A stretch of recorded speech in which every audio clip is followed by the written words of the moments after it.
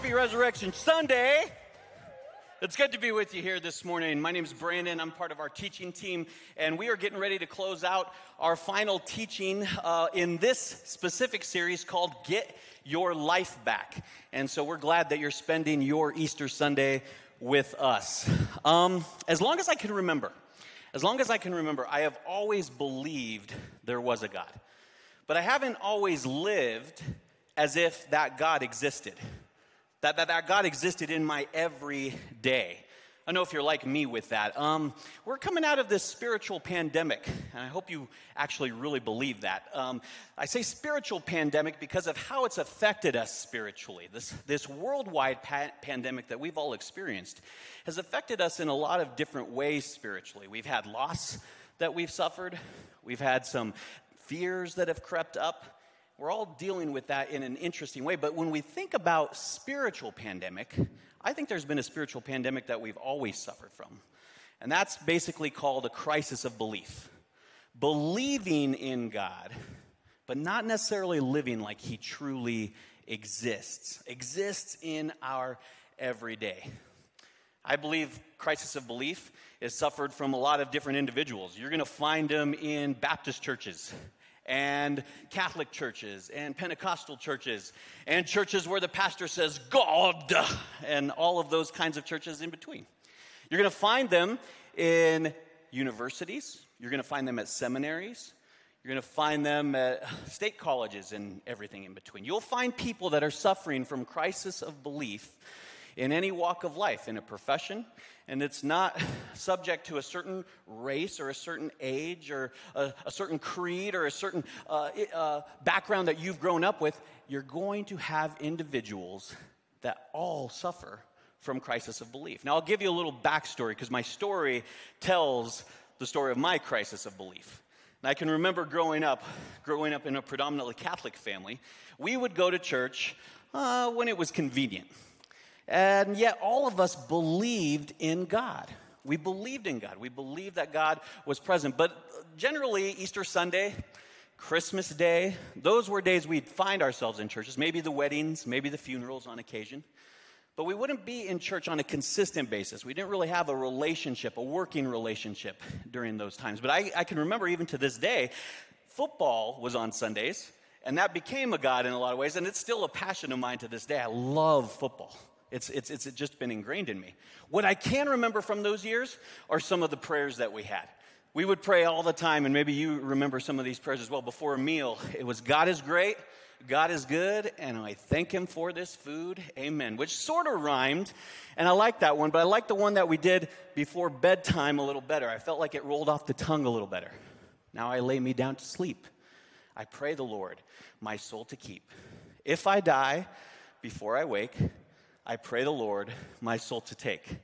Which is the worst prayer in the world to pray to a young child or have a young child recite.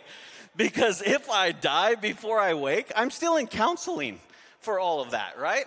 And then even the nursery rhymes would say, when the bough breaks, the cradle will fall and down will come baby. Well, why did we do this to kids, right? Then you turn 15 or 16. That's my story goes, that I was invited to a few youth groups during the time. And those youth groups I would attend and check out and just starting to get introduced to this Jesus. But more importantly, it felt like it was a different church experience for me because I had access to the pastor in those years. I didn't feel like I had access to the pastor or the priest in the Catholic church that I grew up in. And this was more of that access that I could have. And so I remember wanting to set up a meeting with the youth pastor. Now, I had been in the principal's office plenty of times in my high school career. But this moment of getting to the pastor's office to ask him some questions, it was the scariest place on earth. I remember sitting in his chair prior to youth group starting, and we were going to have a little meeting 10 minutes, 15 minutes before youth group started. And so I just got to business, and I asked the question right out of the gate, how do I know I'm going to get to heaven? Which is a loaded one, right? I can't even tell you, I can't really remember what the pastor told me. But what I do remember is he had a lot of information to me that like, hey, Brandon, stop chasing girls, stop cheating in school, stop cussing, stop doing a few of the other things that you're doing, and stay out of trouble which just sounded horrible to me. That didn't sound like I wanted to do any of those things, but I remember being pretty convicted by whatever he did tell me, because as I walked out of that office, I was going to change my life. I wasn't just going to believe in God. I was going to start living as if God existed. That was on a Thursday night, and then Friday night happened, and it all fell down from there, right? I don't know what you did at your high school, but our Friday nights, there was a lot of fun to get in on Friday nights in my high school. And so that was just the trajectory of my story, but I would continue going to youth group. I continued to hear about Jesus Christ. I had new youth pastors would walk in, and they would preach the word of Jesus. And just that Jesus loved me. I grew up without a father. And so identifying with this father that loved me unconditionally was huge for my life. And so I remember accepting Christ in those high school years. In my early 20s, I was so moved by what he had done in my life, I wanted to step into full-time ministry. And then stepping into full-time ministry in my early 20s, I've been a Christian now for 30 plus years. But here's the deal. Even with those years that have passed, it doesn't mean that the sickness of crisis of belief hasn't crept into my life from time to time. And that may shock you. A pastor shouldn't struggle with that, but I believe crisis of belief can be really hard to identify when we're not looking for it. There are times in my life where I believe in God, but I don't live as if he exists. And many of us can resonate with that experience, I believe. Many of us are here today. There's a time in your life. Think about a time in your life where you were closer with God than you are maybe sitting here this morning. Can you remember that time? Because if you're like me, your spiritual drift, it didn't happen on purpose, or it didn't happen really willfully. It just sort of leaked over time, sort of like a tire leak. And what happens is over time, what do we become full-time in? We become full-time parents. We become full-time spouses. You're a full-time engineer or a business owner. And all of a sudden, these roles where we have full-time, some of us are full-time students in this room. Those full-time roles put us in a place where we become part-time followers of Christ. Many of us believe in God, but we don't live as if he truly exists. And I wonder this morning, this Easter Sunday, if we end up here because we haven't admitted to ourselves how much belief is a choice. Belief is a choice. See, sometimes you wake up, right? And you feel like God is just over this day. I am ready for bear. I am ready for anything that this day has to bring because God has my back. God's in this day. And you go and tackle the day, and the day just looks hopeful to you, no matter what comes your way. But then another day happens, or maybe 2 days from that day happens. And all of a sudden, that day seems a little dull. It doesn't seem as colorful. You're going into that day with maybe some bleak thoughts. And I'm not sure about you, but the ins and outs of my spiritual life, I believe they can be clouded by my emotions. They can become clouded by the experiences that I have in any given day. And this is what God's been teaching me recently. To bring God into my everyday. The everyday awareness that I have with him. What I usually wait for is this thunderbolt of lightning to come in my life. Are you like me where you wait for this epiphany of sorts, the skies to part, and God to have this really just driven, significant moment? I think in our therapeutic age where we've all become a little bit more self-conscious, even here, we've talked about during this whole pandemic time, self-care and self-awareness. But I wonder if we become so deeply entangled in our personal experience that belief becomes only an experience. It's only an experience, and it's something we mostly feel. And I'm here to encourage us this Easter Sunday, today, where belief, I believe, is essential to the very story of Easter and Jesus rising. I wonder if we need to consider that belief is not only an experience, but belief is an act of will. Belief is another way I'll frame it. Belief is a choice. Belief is a choice. And I'm going to prove that to us this morning. Let's move to the Resurrection Sunday evening. And this is just for some context now. The disciples have gathered together, and they're afraid now of the Jewish leaders. They're fearful, and they've encountered the resurrected Jesus. But someone was a little late to the party. John chapter 20, 24 through 29. One of the 12 disciples, Thomas, nicknamed the twin, was not with the others when Jesus came. They told him, "We've seen the Lord." But he replied, "I won't believe it unless I see the nail wounds in his hands, put my fingers into them, and place my hand into the wound in his side." And many of us, let me pause, are just like Thomas, right? We need to see it. We need to touch it. We need to sense it. We need to know it before we believe in it. Verse 26, 8 days later, the disciples were together again, and this time Thomas was with them. The doors were locked, but suddenly, as before, Jesus was standing among them. "Peace be with you," he said. And he said to Thomas, "Put your finger here and look at my hands. Put your hand into the wound in my side." Catch this.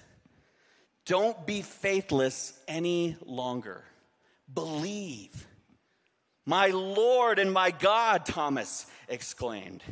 And then Jesus told him, "You believe because you have seen me.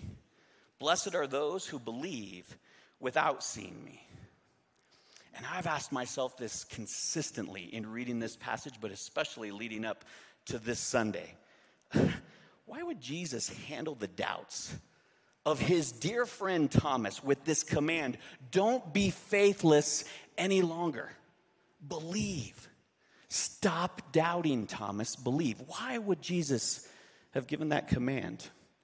I wonder because Thomas was in a moment of full experience. Thomas's experience was this moment where he was connecting with the resurrected Jesus in flesh and bone.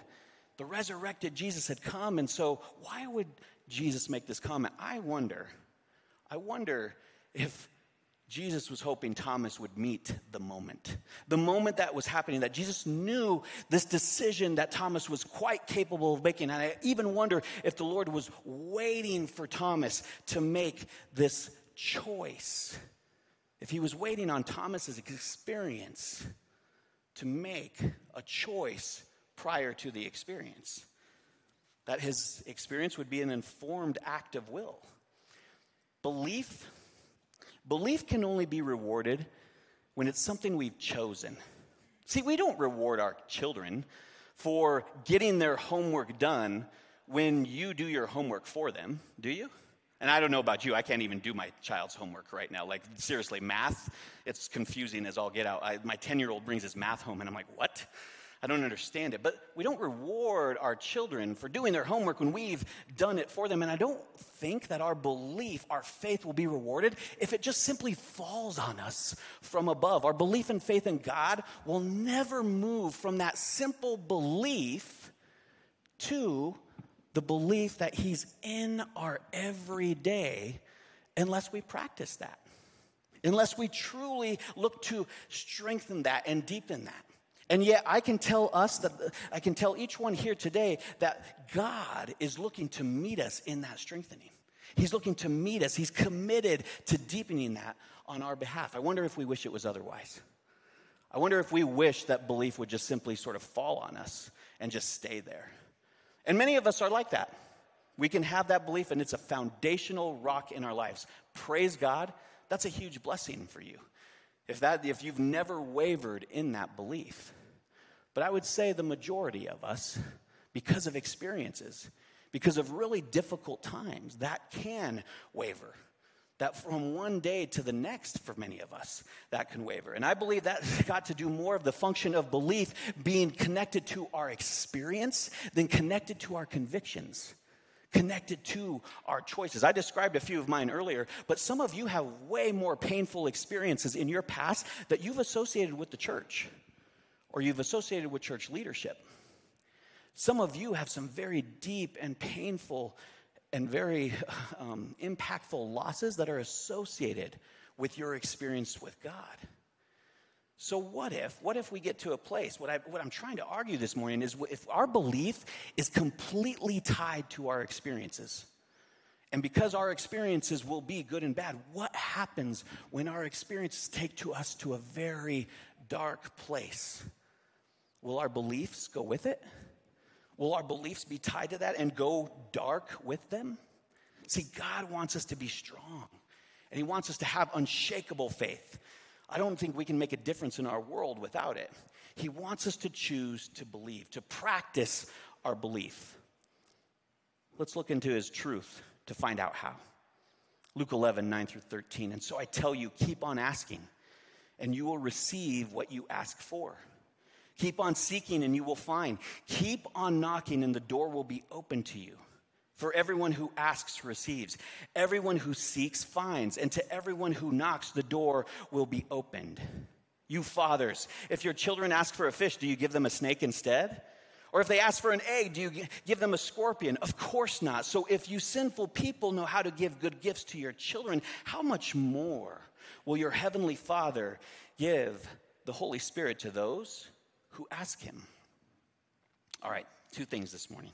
2 things to believe about belief. The first thing, believe that God wants to give you more of himself. Believe that God wants to give you more of himself. What are your current convictions about that? I was just recently listening to a podcast where it was talking about us being in recovery from some of the losses that we've all experienced in these COVID times. And one of the interesting things that came about in this podcast that it spoke to was this idea that we've forgotten how to have fun. We've forgotten how to be playful, and for all the right reasons. We were fearful of the pandemic, and we were thinking about ways to keep others safe and ourselves safe and our loved ones safe. We were being studious, and we were being adults in the situation, but I wonder if along the way we forgot just to be playful, just to smile, just to have some joy.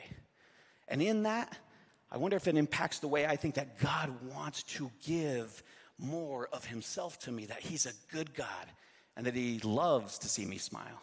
He loves to bring me joy. See, over time, this world and the weight of the world will sow seeds of doubts in our hearts that God really wants to give of himself to us if we get caught up in that. And that Luke passage that we just read, it's listening to truth of what God really wants. Just seek me. Just come and find me. Knock on the door and I will be present. Because that's what God's heart on the matter is. Here's another promise. The one that God sent speaks God's words. And don't think he rations out the Spirit in bits and pieces. The Father loves the Son extravagantly. He turned everything over to him so he could give it away, a lavish distribution of gifts. That is why whoever accepts and trusts the Son gets in on everything, life complete and forever. We believe that God wants to give more of himself to us. I think that will help us in our belief. That's the first thing. The second thing that we believe about belief is we believe that Christ is already with us. We believe that Jesus Christ is residing in the good, the bad, the ugly, everything of our lives. We choose to believe that, and we remind ourselves of that marvelous thing, that a good God is present in every area in my life. I want to pause here for a moment. I want to pause here because if you have opened your heart to Jesus Christ, that makes sense to you. But if you haven't opened your heart to Jesus Christ, that may be a little confusing to you. And I believe this Easter Sunday would be a perfect moment to give your heart to Jesus Christ. I would ask you, how's everything else been going for you in your life without faith in Jesus, without a relationship with Jesus? Because I know it's difficult enough to get through this life with Jesus. Let me have you close your eyes for a moment this morning. And I want to read to you just something that I just read a few minutes ago. Keep on knocking, and the door will be open to you. Now, that's what Jesus said. But Revelation 3:20, which is about future and present day promises as well, says, "Look, I stand at the door and knock. If you hear my voice and open the door, I will come in." And that's the turning point for every human being in this room. So with all eyes closed, the turning point of your human story might be today. The invitation for Christ to come into your life and change everything. And it's just making that simple choice in your heart. So I want you to say these words internally as I say them aloud if you've never done that before. Jesus, thank you for coming into my life. Thank you for coming in to rescue me. And this Easter, I recognize that you came to rescue me. You came to rescue me with your life. You came to rescue me because of your death on that cross. And Jesus, you came to rescue me because of your great resurrection, proving that you would defeat death. So forgive me for living such an independent life apart from you. I open my heart and I open my life to you now. I ask you to come in and to be my Lord, to be my Savior, to be my friend. I willfully choose to believe in you today. Open up your eyes. It's so important for us to know that specific thing, that Christ is already with us. Because Christ, if you prayed that prayer, if you said those words in your heart as I said them aloud, he is with you. And he is the person that's going to come into your life to transform your life, to build a relationship with. And that's worthy of our celebration. I'm going to ask you, if you prayed that, if you committed your life to Christ for the first time today, please tell somebody. Tell somebody you came with. That prayer that pastor was praying, I felt those words I was supposed to speak aloud. Share that with somebody. Share it with a staff member. We would love to connect with you. We would love to get you a Bible. We would love to help you out in any way you can along that part of the journey. But we must remind ourselves that Jesus is already with us and that he's inside of us. Why? Because we don't serve a distant God that has to come from galaxies or has to come from across the planet to meet our requests, because he's already here. We don't need to keep checking if we have a heartbeat, do we? Those of us that sometimes check if we have a heartbeat, and I get this a little bit post-heart attack, sometimes you feel that little murmuring, or you're like, oh, what's going on there? And now all of a sudden, did my heart skip a beat a little bit? And is it stopping altogether? And when you think about that, that's all you think about. But many of us don't do that. We're not thinking about that. Well, some of you are doing that now. I'm sorry. But many of us don't think about that. Why? Because your heart's beating.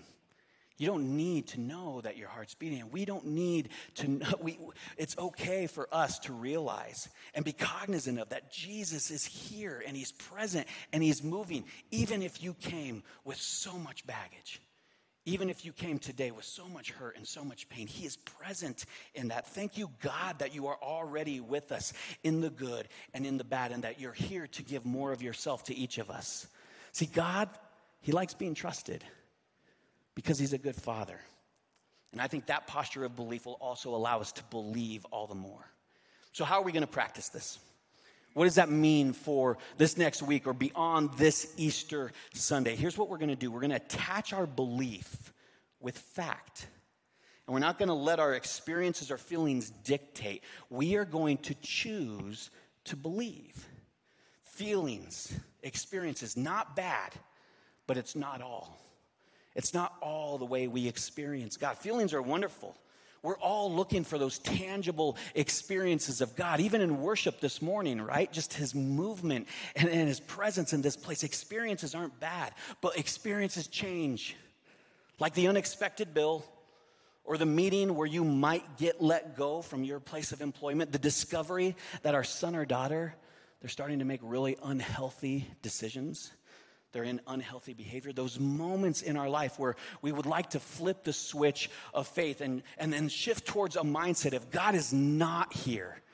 It's easy for us all to do in our experience, but instead we will say, I believe you're good, God, and I believe you're here. And I don't pretend that's easy, because I believe our enemy is that powerful force that's at work to discourage each one of us. He hates our love for God. He hates us willfully choosing God in the daily. And that should make us all that much more, knowing that there's an assault on each of our stories in God, it should make us all that much more aware and passionate about protecting our belief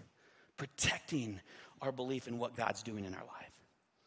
Here's how we've been doing it here throughout this series. We've been taking a 1-minute pause.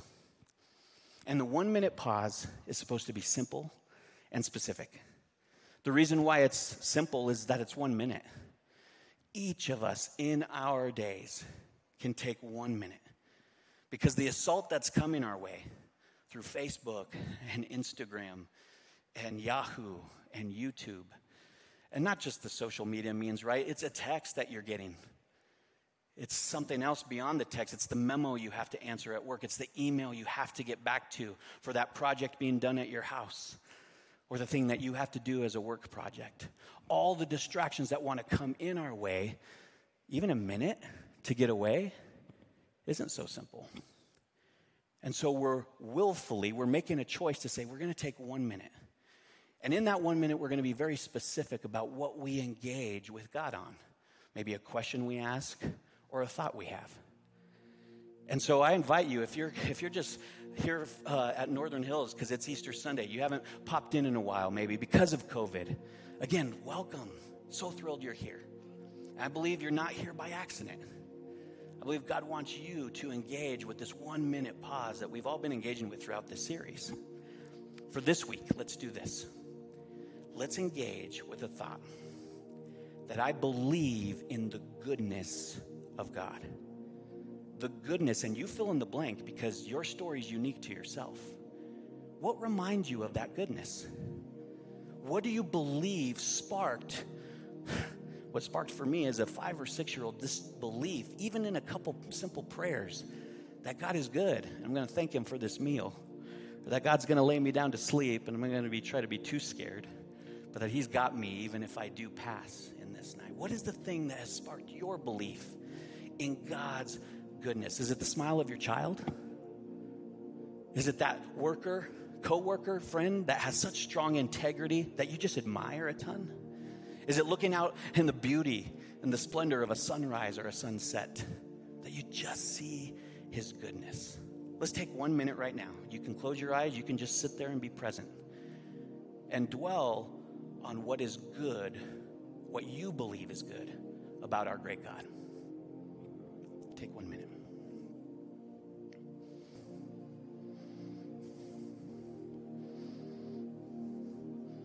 Let's take 1 minute this week, each of our days, to just dwell on what we believe about the goodness of God.